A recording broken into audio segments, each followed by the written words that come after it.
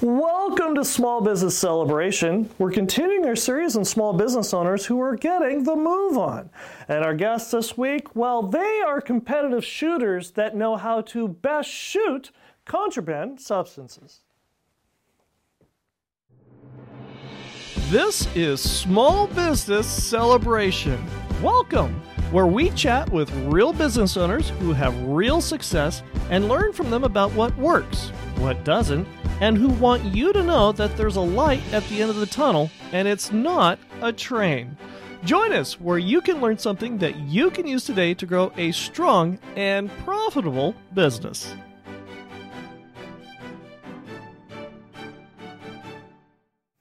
Welcome to Small Business Celebration, and our guest this week is Gary Zaverbulis and Mariah Mendenhall with Contraband Control Specialists. Welcome to Small Business Celebration. Thank you. Thank you. For visionaries who don't know who are you, and what is it that you do? I'm Gary Zaverbulis, and I'm the owner of Contraband Control Specialists. I'm Mariah Mendenhall, and I'm the General Manager of Contraband Control Specialists. The reason we're here the week before Christmas talking with these two fine gentlemen is because a lot of you have been asking about how do you go about testing for contraband substances. And before we get into a lot of that detail and this terrific resource we're talking with today, explain to a visionary audience what it is that you guys do and what you can do for business owners. We really specialize in guiding businesses, helping businesses to combat the topic of drugs in the workplace, their effects, and what they can do to hopefully meet the challenges of that topic and fix any issues they might have. But this business didn't start in a vacuum. Gary, you were with the Kern County Sheriff's Department before you started this business. Why did you start this business? Sheriff's Office recognized the fact that there was a lot of substance abuse going on, and what you see in the home eventually gets into the business. And so the business community and the Kern County Sheriff's Office kind of formed a relationship to help the businesses out there to be able to recognize substance abuse on the part of their employees pre-accident, pre-injury, and most importantly, pre-fatality. And it's amazing that once they started implementing these programs and doing drug testing, you would watch all these accident rates drop, all these fatalities drop. They became more productive. They were reconnecting with their families. And a lot of people that were lifetime users felt that it was important to them to stop for the benefit of their families. What was the instigation to start this business? Was it because of what you were seeing yourself out in the field and say, I want to make a difference? Or did you have a company or a group or an industry come to you asking for help? Well, at first it was just something I saw, from being a detective, doing property crimes, and I started noticing that the chance of seeing somebody steal something that wasn't supporting a drug habit was slim to none. Right. And so we started focusing on that at the Sheriff's Office and eventually started connecting with the employers. A good example of that, if a person has an accident in the workplace, that experience mod that causes, to go up. And so employees that are not as safe as other employees, they have to pay higher workers' comp cases. And so they're motivated not only from keeping their employees healthy, right, but also trying to become more profitable. So this is one of those situations where you'll want to talk with your insurance agent about this, obviously, but implementing a drug screening process or a random drug testing process can actually reduce your workers' comp rates. Oh, it will. It will. Yeah, especially in high-risk environments. Such as?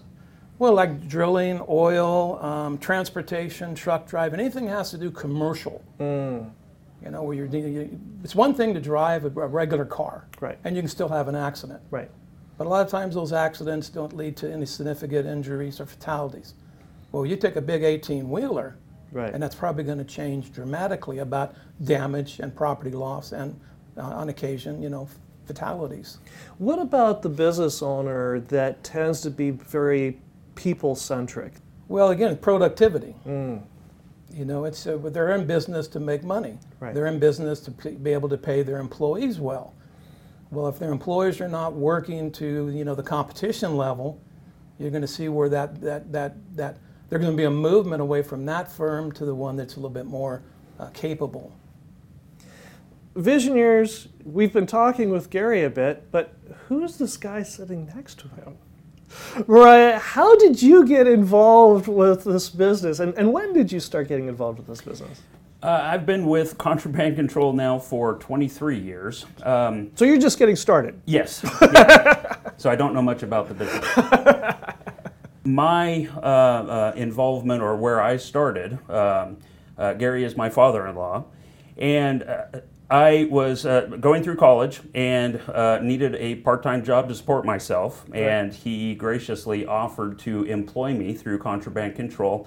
It was really worked well with scheduling, because a lot of what we do, it is definitely not an 8 to 5 job. Okay. We work the same hours that our customers work.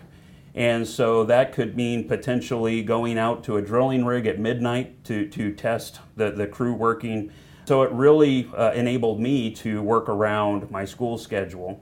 And things progressed from there, and my role with the company continued to increase. With his training schedule back then, he was away from the business a lot. So my role continued to increase in more the office capacity than the field capacity, and then just continued to with my role and involvement with the business. And what is your role now? I am the general manager. Gary, in the last few years, has decided that he wanted to test the waters of retirement. How's the testing going? Good. Really good. The water's good. Come jump in, huh? With that, started to more transition into me having more of the big role here, where I am now responsible for running the business for him. Now, one of the things that we're going to be talking about in the next segment is succession planning. And as you probably picked up, Mariah is the son-in-law on this. But it's more than that. And for visionaries who want to learn more about Contraband Control Specialists, first of all, very briefly, what is it that you can do for them, and then how can they get in touch with you? Our website, contrabandcontrol.com, has a number of ways to get in touch with us. Our phone number, 336-0617. What was that number again? 336-0617. Okay. My email address, mmendenhall@contrabandcontrol.com, which again, probably easiest to go to the website to get all of that information to contact us directly. Again, we really specialize in helping businesses navigate this issue, drugs in the workplace. Our goal typically is to create a partnership with the business, find out what their needs are, what any potential issues are, and come up with a program that is custom fit to their needs, their wants, and specifically any issues that they're facing. And if you enjoy Small Business Celebration, go ahead and like, subscribe, and notify, and leave a comment. And when we come back, not only are we going to be talking about succession planning, but we're also going to talk about Viper, probably the most important part of this business, when we come right back. The winter season is rapidly approaching, but are the tires on your car or truck ready for wet weather?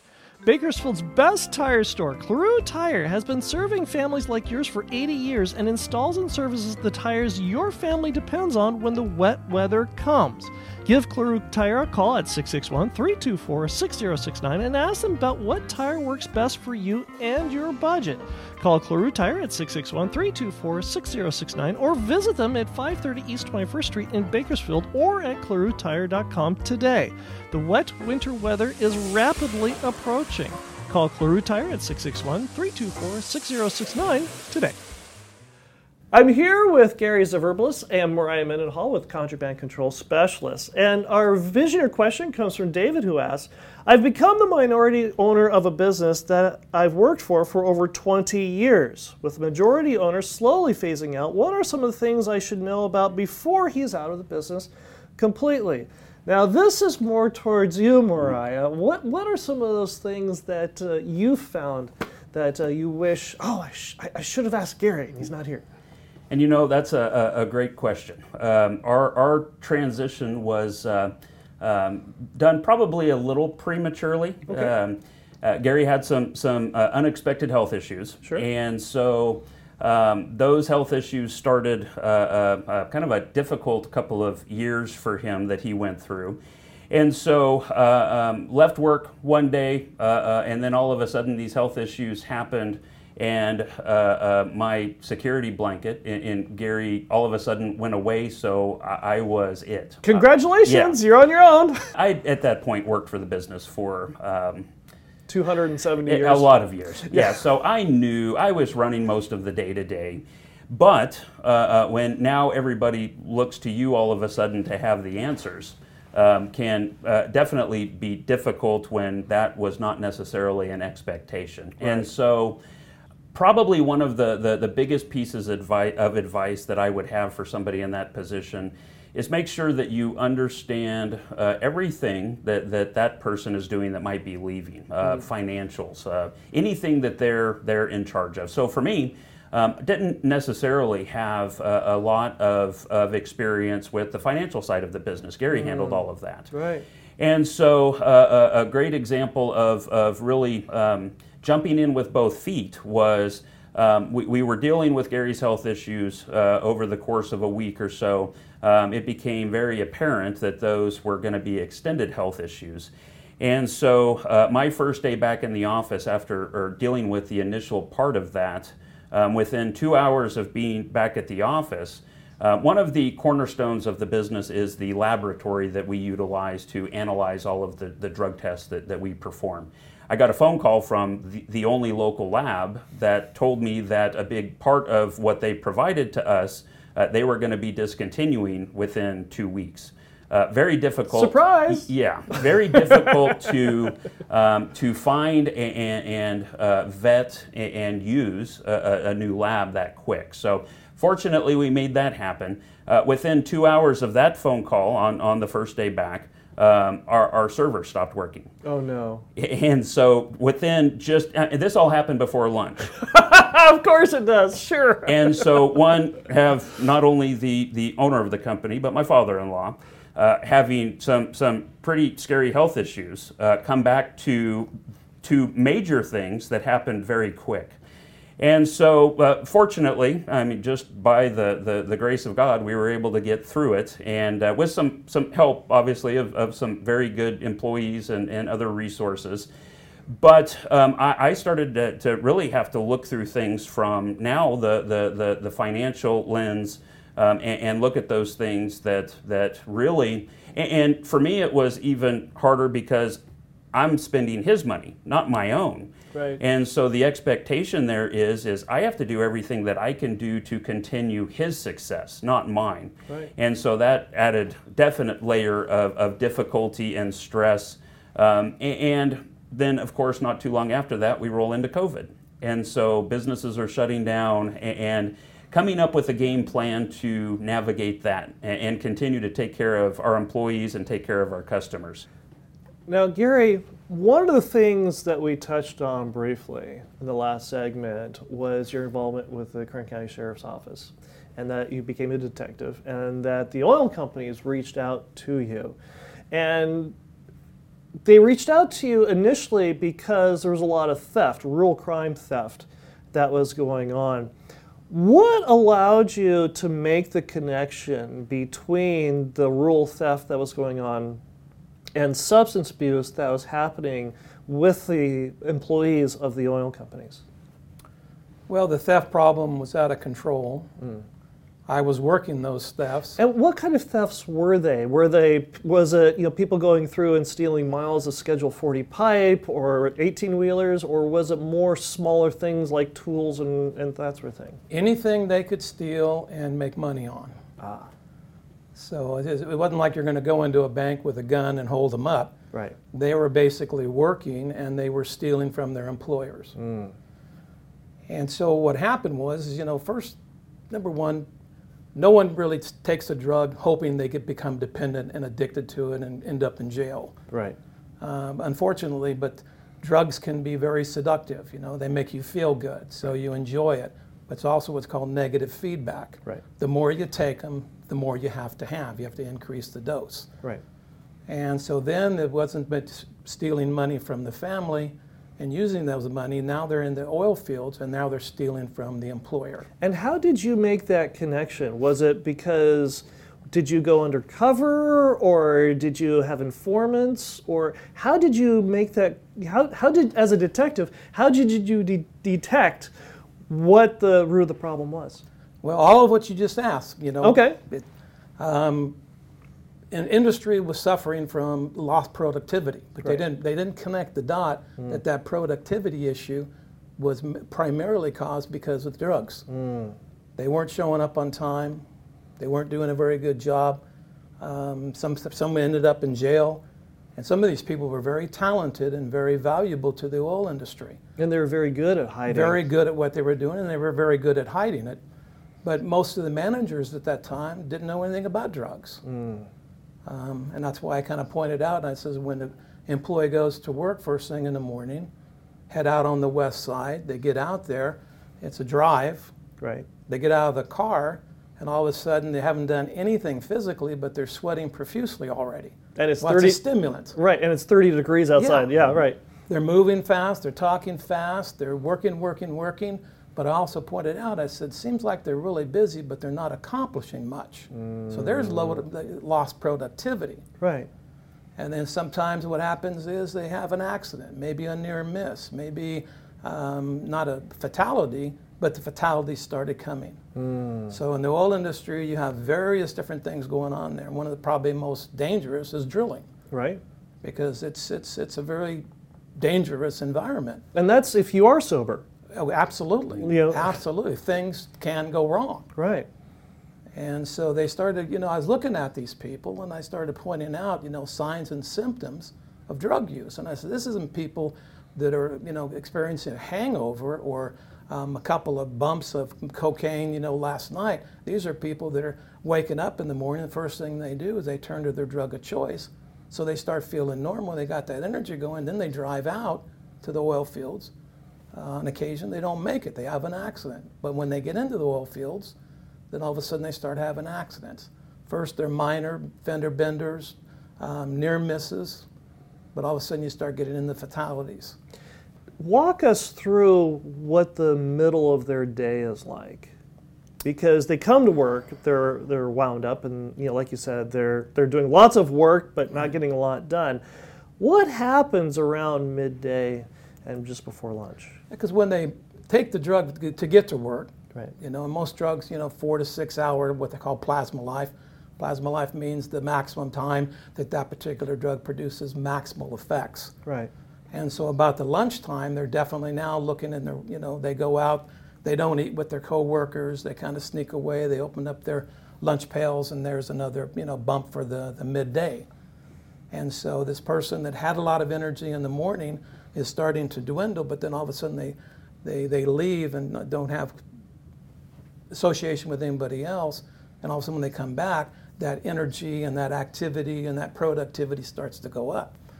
And then miraculously, around the end of the workday, they start tapering off again. They start tapering back off, and they always have a couple of, something in the car they're going to take as soon as they get to their car and drive back to Bakersfield. Now, the part with the car is very important to this business, because as I teased at the end of the last segment, we have a very important employee, a family member, as it were. Explain to us who this very valuable employee is. And you may have heard him periodically throughout our conversation. Yeah, he is our four-legged friend, Viper, who is our drug dog, who was certified through California Narcotic Canine Association. He is one of the most popular employees that we have.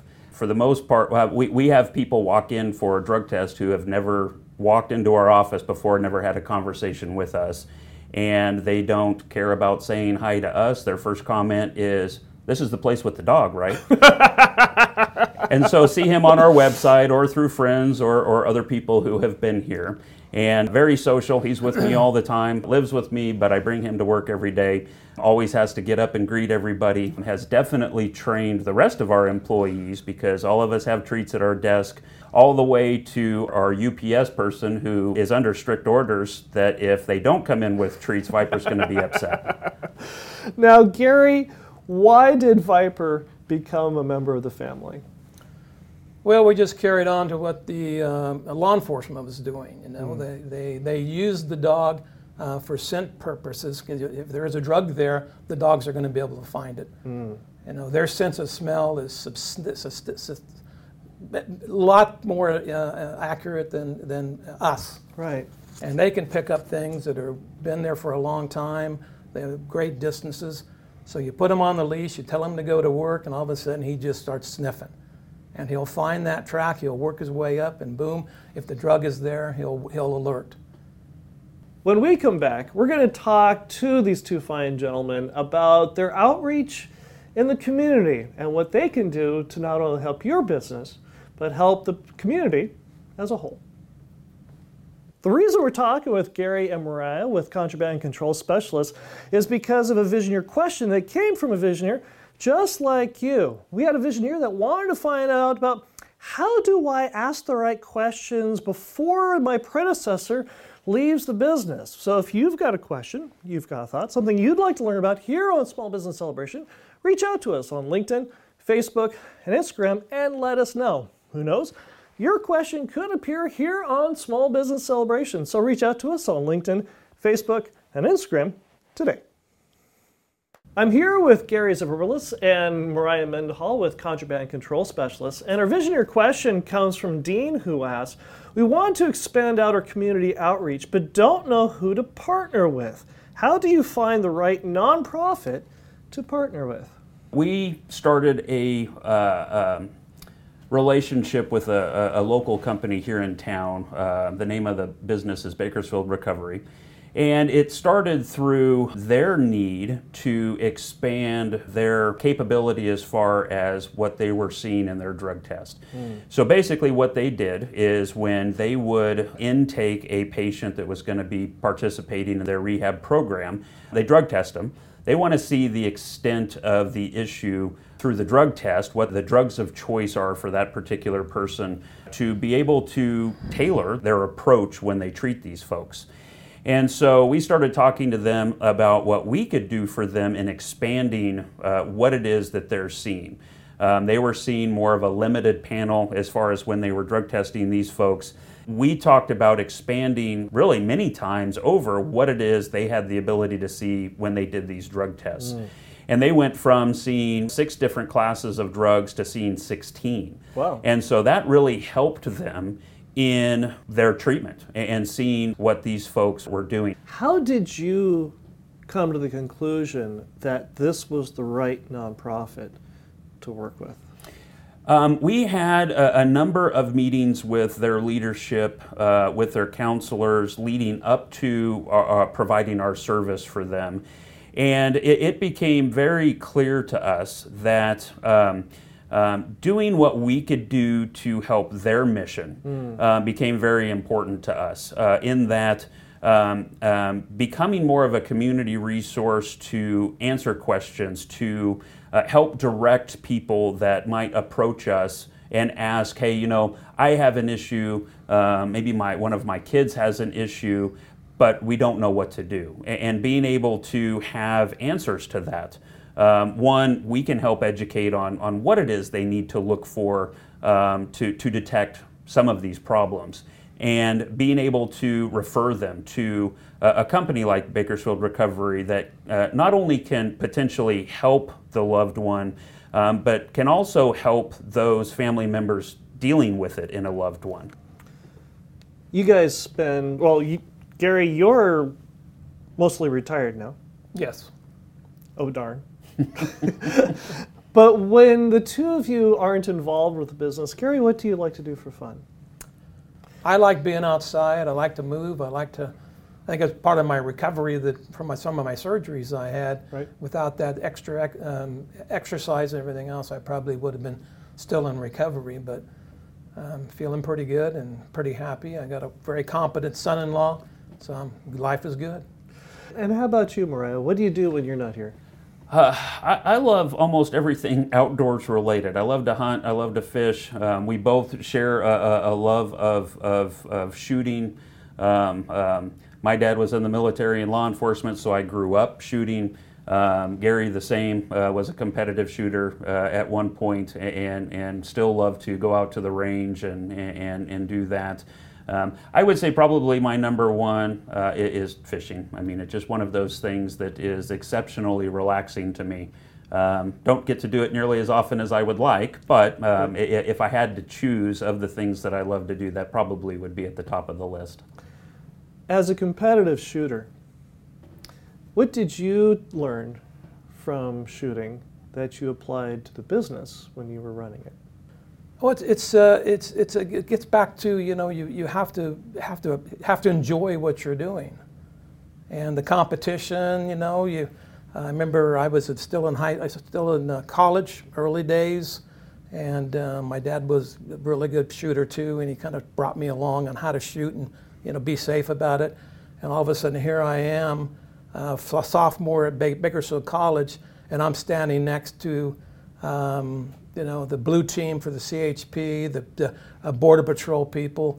These are really top-notch professionals. And when I first came to the line the very first time, they're looking at me saying, "What's this kid doing here?" Right. And lo and behold, they found out I was a distinguished master already in college. Distinguished master, there's no higher rating for competition. Right. It is the best. And so they're looking at me and I said, "Let's see what this kid can do." And I finished off with, even the 50-yard line. My groups were about that big. About the size of a quarter? Yes, Yeah. yes. And they're going, "This kid can shoot." Nice. And I said, "How'd you learn that?" I said, "My dad. He was a Marine, and he taught me how to do it." How about you, Mariah? What have you learned from fishing that you apply to your business? Patience. Okay, all right. I think that anyone that is responsible for running any aspect of a business, and to be honest, I mean, in my younger days when I first started, probably didn't have near the patience that I do today, that I've learned that, being quick to judge or being hot-headed doesn't serve anybody's purpose, whether it be in business or not. But I think that's probably one of the biggest things that has taught me that applies to business is you have to learn how to be patient in both dealing with customers, dealing with employees, dealing with those circumstances like we talked about earlier where you walk into business and everything goes wrong.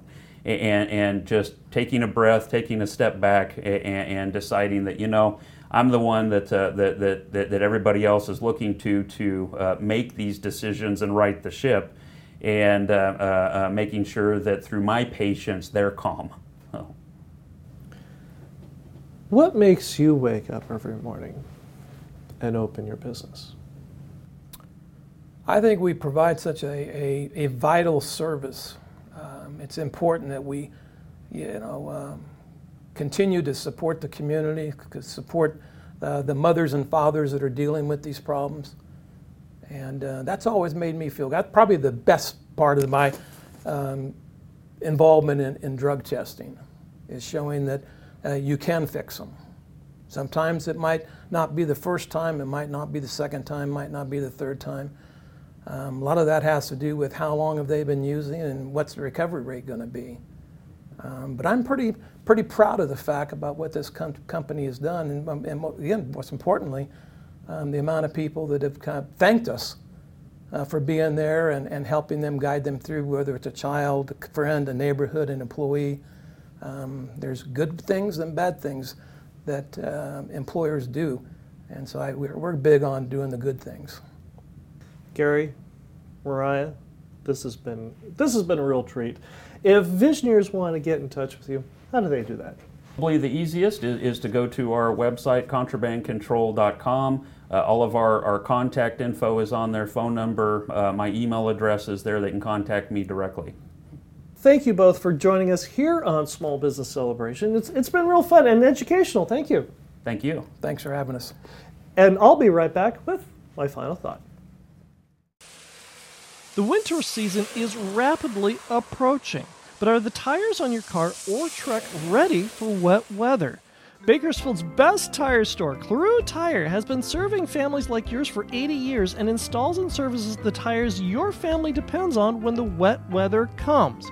Give Cleroux Tire a call at 661-324-6069 and ask them about what tire works best for you and your budget.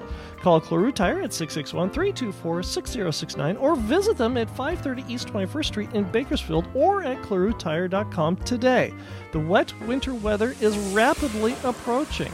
Call Cleroux Tire at 661-324-6069 today. Beyond the customer. One of my favorite questions asked here on Small Business Celebration is, what makes you wake up every morning and open your business? Now, over the many episodes, we've had a wide variety of answers from a wide variety of guests. And this week's guest, Gary, I think he gave a really good one, because what his business does goes beyond the customer. Yes, it's important for the business owner to be able to, if he suspects drug use in his employees, to find out.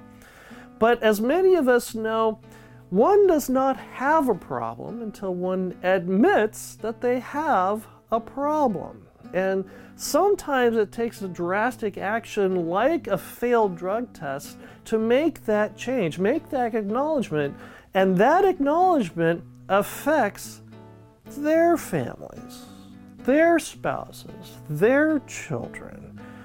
And that makes a difference in society as a whole. As we grow into the new year and grow beyond that, it's got me to think, what can I do in my business that goes beyond the customer, that goes beyond their family, and potentially beyond society as a whole? What can I do to go beyond the customer? I hope you enjoyed our conversation this week with Gary Zaverblis and Mariah Mendenhall with Contraband Control Specialists, and I hope you learned something that you can use today to grow a strong and profitable business, and we'll see you here again next week. Thank you for listening to the Small Business Celebration podcast. Some of today's music was brought to you by Ted Hammond, and you might find more of Ted's music at ReverbNation.com/Ted Hammond. That's ReverbNation.com/Ted Hammond. If you enjoyed this episode and gained some insight from it for your business, subscribe to the Small Business Celebration podcast at iTunes.com/Small Business Celebration and give us a 5-star review. Also, if there's a business you'd like us to interview, reach out to us on LinkedIn and Facebook and let us know.